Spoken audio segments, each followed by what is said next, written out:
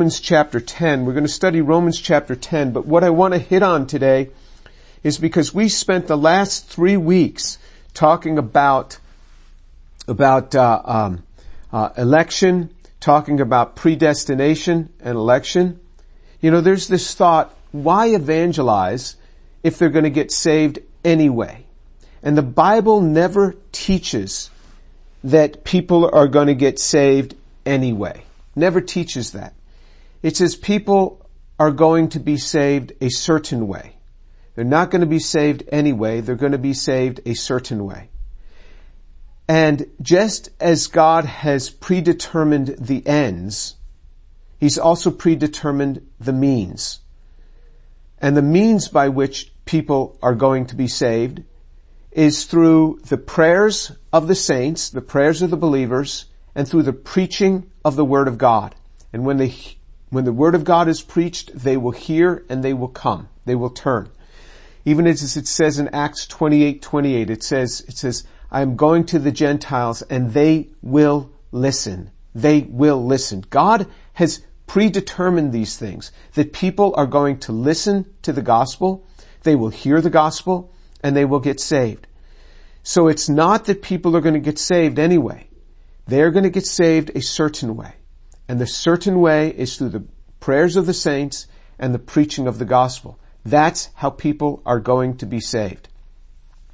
So he has determined this. He's done this. God knows everything. Before we even speak, God knows what we're going to say. Let me read to you a portion out of Psalm chapter 139, verses 1 through 6 says, O Lord, you have searched me and known me. You know when I sit down and when I rise up. You understand my thought from afar. You scrutinize my path and my lying down, and are intimately acquainted with all my ways. Even before there is the word on my tongue, behold, Lord, you know it. You have enclosed me behind and before, and laid your hand upon me. Such knowledge is too wonderful for me. It is too high. I cannot attain it. So it is hard for us to understand this whole idea of predestination and election. But here, even the psalmist writes, he says, you know everything. Even before I speak, you know it. You've enclosed me behind and before, and these things are too high to me. And even as we've read out of Isaiah and seen these different verses, and that salvation is of the Lord, our faith is from the Lord, that our will is from the Lord, these things are hard for us to understand. But this is what the Word of God teaches. And what I've seen is that when people have this sort of understanding, that God has determined a people that are to be saved, what it does is it causes us to be better evangelists, because there are fish that are here to be caught, as the scriptures put it. That's not my description. That's the scripture's own description, that they are here to be caught. And it makes you actually even a more intense evangelist in doing that. So let's start reading from chapter 10, book of Romans chapter 10. Let's start reading from verse 1. Brethren, my heart's desire and my prayer to God for them is for their salvation. For I testify about them that they have a zeal for God, but not according with knowledge. For not knowing about God's righteousness and seeking to establish their own, they did not subject themselves to the righteousness of God. For Christ is the end of the law for righteousness to everyone who believes. For Moses writes that a man who practices the righteousness which is based on the law shall live by that righteousness. But the righteousness based on faith speaks as follows. Do not say in your heart, who will ascend into heaven? That is to bring Christ down. Or who will descend into the abyss? That is to bring Christ up from the dead. But what does it say? The word is near you, in your mouth and in your heart. That is the word of faith which we are preaching. That if you confess with your mouth Jesus is Lord and believe in your heart that God raised him from the dead, you will be saved. Okay, so, sometimes people think that those that would hold to election or predestination somehow don't care enough about those who are lost. And we talked about that in chapter 9, verses 1 through 3, where Paul said, look, just let me start out by saying I'd be willing to give up my own salvation if I could see my Jewish brethren come to a knowledge of Jesus. I mean, that is just an amazing display of love. So he puts that idea to rest. And then in chapter 10, verse 1, he says, brethren, my heart's desire and my prayer to God for them is for their salvation. For many years, I prayed that I would see people get saved. For many years. And I would see people get saved, but only 2 or 3 people a year. And for me, that was just wholly inadequate compared to what the scriptures seemed to teach. And then I started to make it a matter of prayer, deep prayer.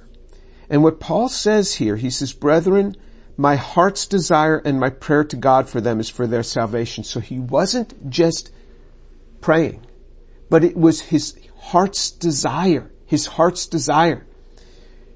And that's why when Jeremiah says, oh, that my head were waters and my eyes a fountain of tears, that I might weep day and night for the slain of the daughter of my people.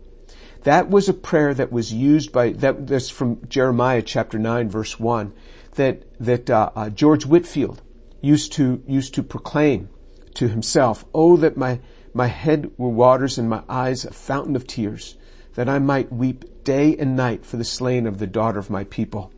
And then Charles Spurgeon picked up that same practice of praying that verse, that his heart would break for the lost. His heart would break for the lost around him. And Charles Spurgeon then would say that we have to cry out like Rachel did in Genesis chapter 30 verse 1. Give me children or I die. We must cry out, give me children or I die. These men were passionate about seeing the unsaved get saved. My own experience is exactly what they say. If my heart's desire is not coupled to the prayer, it doesn't work. Prayer alone does not seem to work to see people get saved in my own experience. My own experience is exactly what it says here. It says, brethren, my heart's desire. When my heart's desire gets coupled in with that prayer. So if you really want to see people saved through this, make it your heart's desire where you would pray every day, Lord, let me see salvations. Lord, let me see salvations. Lord, I pray that people would get saved through my testimony. The heart's desire must be coupled to the prayer of salvation in order to see people saved. Then he says in verse 2 of chapter 10 of Romans, for I testify about them that they have a zeal for God, but it is not in accordance with knowledge. So he's speaking about the Jewish people. He's speaking about Israel. That's just what he finished up with in the end of chapter 9, and he continues to speak about this. He says they have a zeal. I mean, you look at Orthodox Jews, they have a zeal. They're quite zealous. But he says, but it's not in accordance with knowledge. And what he's speaking here, this Greek word is epigenosis, this full knowledge. He does not have the full knowledge. Not the gnosis, but the epigenosis, the full knowledge. They don't have the full knowledge. They don't have it in Jesus Christ. And so what he's saying is you can be as Jewish as you want to be. It's not going to get you there. Without Yeshua, without the Messiah, without faith in Him, it's going to be inadequate. There must be a recognition that this comes through faith in Jesus Christ. There's no hope for anyone without Jesus. There's no salvation for anyone without Jesus. He says, for not knowing about God's righteousness and seeking to establish their own, they did not subject themselves to the righteousness of God. So they didn't understand about Jesus, and they tried to get a righteousness of their own. So remember, it wasn't just the 613 commandments of Moses. For every one of these commandments, they put lots and lots of human-made commandments, of which Jesus spoke of with great disdain. He said the words of men have made made God's word of no effect. And Jesus, at many opportunities, he disdained their teachings. One of them was eating without properly washing their hands according to the Mishnaic rules. I mean, he'd have nothing to do with that. And, he didn't instruct his disciples that they had to do that. There were times that, for example, when he took spittle and he made a little mud and applied it to a person's eye and had him healed, and another time when he spit in a person's ear for healing. Why would he do that? Why would he do such a strange thing? Because of the Hebrew writings. The Hebrew writings are clear. It says that you should not apply spit to the eyes when you try to do a healing. You should not apply spit to the ears. Jesus did exactly what they said you shouldn't do, which showed his disdain for all of these other commandments. When we put upon people all these other commandments that are not of God, this is wrong. We can put upon ourselves whatever we want. I mean, I prefer to eat low gluten. I don't think you should eat low gluten. You do whatever you want. It has nothing to do, that's something I want to put on myself. I don't drink coffee because it just gives me terrible reflux problems. So I don't drink coffee, but you go ahead, you drink all the coffee you want. I'm not putting upon you anything that's not in the Word of God. And we're going to talk more about that in this book in particular. But they tried to get a righteousness of their own, but faith, this is purely taught, this is faith in the Messiah apart from human works. This is what we're called to do. And this is what the Gentiles were receiving, while Israel was not. Verse 4, for Christ is the end of the law for righteousness to everyone who believes. Jesus is the end of the law. He's the goal of the law, and it's the end of it. It's over. We're no longer under the law of Moses. We're not under the law of Moses anymore. And if anybody says, oh, well, I want to follow the laws of Moses, you can't. You cannot. It is impossible. Because 2/3 of the 613 commandments revolve around temple worship, and the temple isn't even there. So of the remaining 1/3, the Bible says if you break one of them, you've broken them all. So you're breaking 2/3 of them. It's impossible to walk by these things today. And Jesus is the only one who fulfilled all of this. Jesus fulfilled all of this. So if you look, for example, in Galatians chapter 3, verse 10, Paul is nailing this home to the Galatians. He's speaking in very strong terms to the Galatians. If you think that I speak, frankly and harshly to people when I'm teaching, you read the book of Galatians. I'm a pussycat compared to what Paul, the way he teaches. But in Galatians chapter 3 verse 10, for as many as are the works of the law, for as many are of the works of the law are under a curse, for it is written, cursed is everyone who does not abide by all things written in the book of the law to perform them. Now that no one is justified by the law before God is evident. The righteous man shall live by faith. However, the law is not of faith. On the contrary, he who practices them shall live by them. Christ redeemed us from the curse of the law, having become a curse for us. For it is written, cursed is everyone who hangs on a tree, in order that in Christ Jesus the blessing of Abraham might come to the Gentiles, so that we would receive the promise of the Spirit through faith. This blessing of God has come to the Gentiles. The Gentiles don't struggle with this thing of being under the law. Sometimes they start going astray and they start struggling with it. And Paul says to them, what on earth are you doing? Why do you think that you're going to go under the law and do any better? He says, be free of this. Let's look in Galatians chapter 3, jump down to verse 24. Galatians 3:24. For the law has become our tutor to lead us to Christ, so that we may be justified by faith. But now that faith has come, we are no longer under a tutor. For you are all sons of God through faith in Christ Jesus.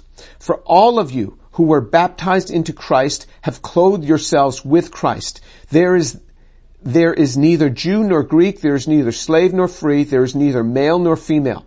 For you are all one in Christ Jesus. And if you belong to Christ, then you are Abraham's descendants, heirs according to promise. So, this is just packed. I mean, this is filled up with treasures here. He says, therefore the law has become our tutor to lead us to Christ. The King James puts it a schoolmaster. What was the law there for? To bring us to Christ, to show that we couldn't fulfill the law. It showed us our own weakness. Every time we break one of these 613 commandments, it shows us our weakness, and it's supposed to move us to faith. And then he says in verse 25, but now that faith has come, we are no longer under a tutor. So we're no longer under this law. For you are sons of God through faith in Christ Jesus. For all of you who were baptized into Christ have clothed yourselves with Christ. You've been baptized into Christ, you've clothed yourselves with Christ. He says there's neither Jew nor Greek, there's neither slave nor free, there's neither male nor female. This means everybody, regardless of status, whether you're a king or whether you're a slave, whether you're male or female, everybody, there is salvation only in Jesus. There is one way of salvation. We are all one in Christ. He says, for you are all one in Christ Jesus. Functionally, we might be different. Functionally, we have different roles.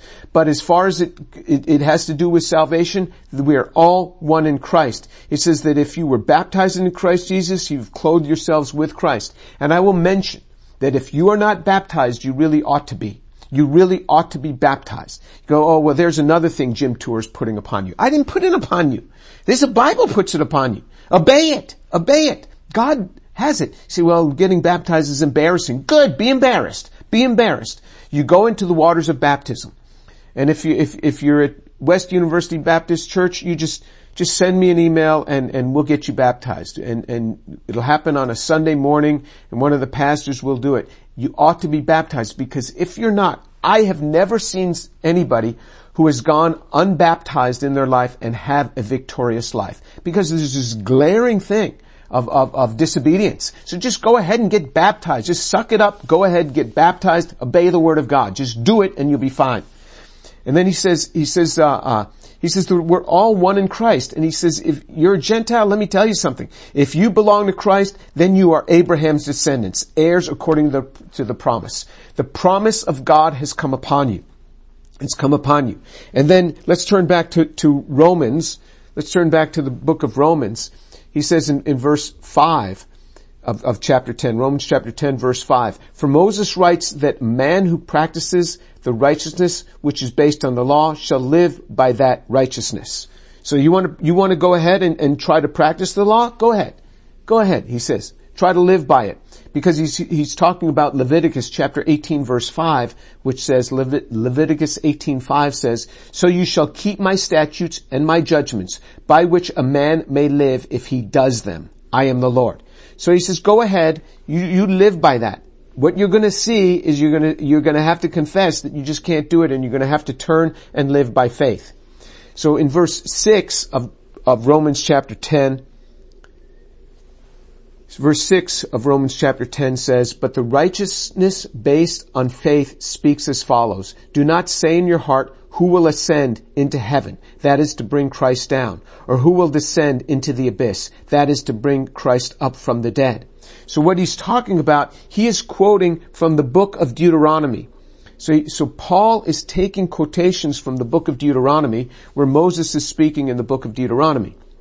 And if you look in Deuteronomy chapter 30, verse 6, Moses writes this, moreover, the Lord, this in Deuteronomy 30, verse 6, moreover, the Lord your God will circumcise your heart and the heart of your descendants to love the Lord your God with all your heart, with all your soul, and so that you may live. Look at what Moses writes. Moses is the one that talking about heart circumcision. Not just flesh circumcision, but heart circumcision. You think that the New Testament was the first to talk about this? No, Moses talked about this. He says what we're trying to get at is we're trying to get at your heart, where your heart becomes dedicated to the Lord. Not just your physical body, but your heart. Moreover, the Lord your God will circumcise your heart and the heart of your descendants to love the Lord your God with all your heart and with all your soul so that you may live. Moses is getting at our heart, and he's talking about the nearness of God. He's talking about the nearness of God's righteousness. And then look in Deuteronomy chapter 30 verse 11. Deuteronomy 30 verse 11. For this commandment which I command you today is not too difficult for you, nor is it out of reach. It is not in heaven that you should say, who will go up to heaven for us to get it for us and make us hear it, that we may observe it. Nor is it beyond the sea that you should say, who will cross the sea for us to get it for us and make us hear it, that we may observe it. But the word is very near you, in your mouth and in your heart, that you may observe it. What he's saying is the righteousness of God is very close to us. It's not far away. It's not in heaven. It's not in the abyss. And so that's why if we turn back to Romans chapter 10, verse 5, for Moses writes that a man who practices the righteousness which is based on the law shall live by that righteousness. But the righteousness based on faith speaks as follows. Do not say in your heart, who will ascend to heaven? And then Paul parenthetically says, that is to bring Christ down. He says, we've already had the incarnate Christ. Jesus has come down from heaven. He's come down in the flesh. Jesus has already done it. You don't have to redo this. It's already done. Then he says, and who will descend into the abyss? That is to bring Christ up from the dead in verse 7. That's Romans chapter 10 verse 7. That is to bring Christ up from the dead. In other words, you don't have to have another resurrection. Jesus has already risen from the dead. This is already done. And he says then in verse 8, but what does it say? The word of God is near you, in your mouth and in your heart. That is the word of faith which we are preaching. It's very close to you. It's in your mouth and in your heart. This thing is already there. Don't you see? It's already there. And then in verse 9, that if you confess with your mouth that Jesus is Lord and believe in your heart that God raised him from the dead, you will be saved.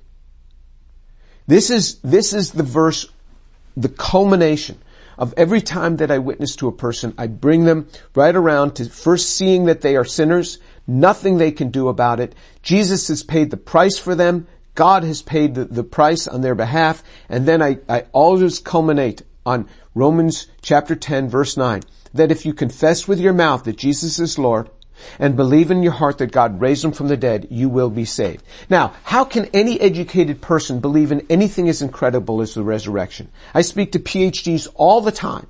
How can anyone believe in anything as incredible as the resurrection? If you're an educated person, how can you believe it? And I say to people, have you seen a resurrection? No. So neither have I. Never seen anybody who was in the grave and come out and physically alive, where I could touch them and eat with them. So how do you expect people to believe that? How do educated people believe that? How can that happen? Here's how it happens. Verse 8. But what does it say? The word is near you, in your mouth and in your heart. That is the word of faith which we are preaching. The word of faith is this. It's already in your heart. So this is what I do. If any of you have been led to the Lord by me in the last several years, you'll know this is what I do. I ask this question. After we study this verse, we talk about the resurrection, I ask them this question. I say, every week I share the same story with somebody. Most of them highly educated people. And they go, over the course of this 30-minute conversation, they go from not believing in the physical resurrection of Jesus Christ to believing in the physical resurrection of Jesus Christ. How do you think that happens? That's my question. How do they go from not believing in the resurrection to believing in the resurrection in a 30-minute conversation? And then I pause. I'm waiting for an answer from them. Most of them say, I have no idea. I have no idea how a person goes from not believing in the resurrection to believing in the resurrection in a 30-minute conversation. And then I reply, it's because the truth of the resurrection is already in their heart. The truth of the resurrection is already there. It would be too high a barrier for God to have us believe in something that we've never seen, namely a resurrection, in order to be saved. If the disciples were just trying to build a new religion, they would just say, well, you got to believe Jesus loved the little children. Okay, I can believe that. And then lots of people would get saved. But no, he puts before us a barrier that's just too crazy high. So the truth of the resurrection must already be in their heart. And then this is what I say to them. And it's already in your heart. It's already in your heart. And do you know how I know that? And they say, how? I said, because you contacted me. Because I gave an invitation that if anyone wants to hear about how I became a person of faith and why I believe these things, to write to me. And you wrote to me today. You wrote to me an email. You wanted this meeting. If you were not among those that have this already written in your heart, you never would have reached out to me. This would be a waste of an hour for you. But because you wrote to me, I know the truth of the resurrection is there already. It's already there. And then I say, I'm going to pray right around Romans chapter 10, verse 9. I never ask people, do you want to pray to receive Jesus? Not that that's wrong, but I never ask them that. And I'll tell you why I never ask them that. I never ask people, do they want to pray to be saved? The reason I don't ask them is because people are programmed to say no. People are programmed to say no. So I don't ask them. You say, well, that's not right. Well, why should I ask them? The Bible says in 1 John chapter 3, verse 23, this is his commandment, that we believe on the name of his Son, Jesus Christ. This is his commandment. God doesn't ask us, do we want to be saved? He commands us to be saved. He doesn't ask. He commands us. This is his commandment, that we believe in the name of his Son, Jesus Christ. He doesn't ask us. Oh, he gets our consent, all right. When his power comes upon us, he gets our consent. But it's a command. We are commanded to believe in the name of the Lord Jesus Christ. So I don't ask, because they've already been commanded by God. So I just say, I'm going to pray right around this verse 9. Chapter 10, verse 9. I'm going to pray, and I want you to repeat after me. That's what I do. If you got another way that's better, use your way. But many times people ask me, how do you do this? I'm telling you how I do it. And because I really believe these scriptures. It says right here in the end of verse 9, you do these things and you will be saved. You will be saved. Never says anything about believing in the virgin birth. Never says anything about believing in Adam and Eve. It never says anything about believing in God created the heavens and the earth. Never says any of that. If that were essential for salvation, he would have told us. He would have said right here, you have to confess that Jesus is risen from the dead, and you have to believe in a man named Adam and a woman named Eve, and you will be saved. It didn't say that. Just that you will be saved. You do these things. Two things. The confession that Jesus is Lord, and belief in the heart that he's risen from the dead. So I really believe exactly what the scriptures say in verse 8. The word is near you, in your mouth, you can say it. And it's in your heart. It's already in your heart in verse 8. That is the word of faith which we are preaching. What Paul was preaching was the very word of faith, which is what I'm preaching. That the truth of the resurrection is already in their heart. I don't have to convince them of anything. The truth of the resurrection is already there. I'm just calling them to confess to what's already there. You see how easy my job is? I don't have to convince them of anything. The truth of the resurrection is already in their heart. That's what it says. That's what Moses said. You don't have to go up to heaven. You don't have to go down into the abyss. I mean, it's all there. Jesus has taken care of that. Jesus has already come down from heaven. Jesus has already come up from the grave. God has just paved the way for everything. The truth of the resurrection is already in the heart. And that's why today we're going to close, and I'm going to pray this prayer. And if you do not know Jesus, you're going to receive him today. And for those of you that know Jesus, I want you to repeat aloud with me. Repeat it aloud with me. It is good to repeat these things. It's good to reassure your spouse that you still love them and you're happy to be married to them, and to say these vows all over again. I tell Shireen, I say, Shireen, I just want to marry you like 10 times, so that if you ever try to divorce me, you've got to go through 10 times. You won't be able to afford it. I mean, it's just again and again, I want to reassure her that there's no breaking this up. You stuck with me. You got me. You just repeat this again, and we're going to go through this. And somebody will hear this online. Somebody will hear this in the class, and somebody will get saved. And we're going to pray right around this verse, this Romans chapter 10, verse 9. Let's pray, and I want you to repeat after me.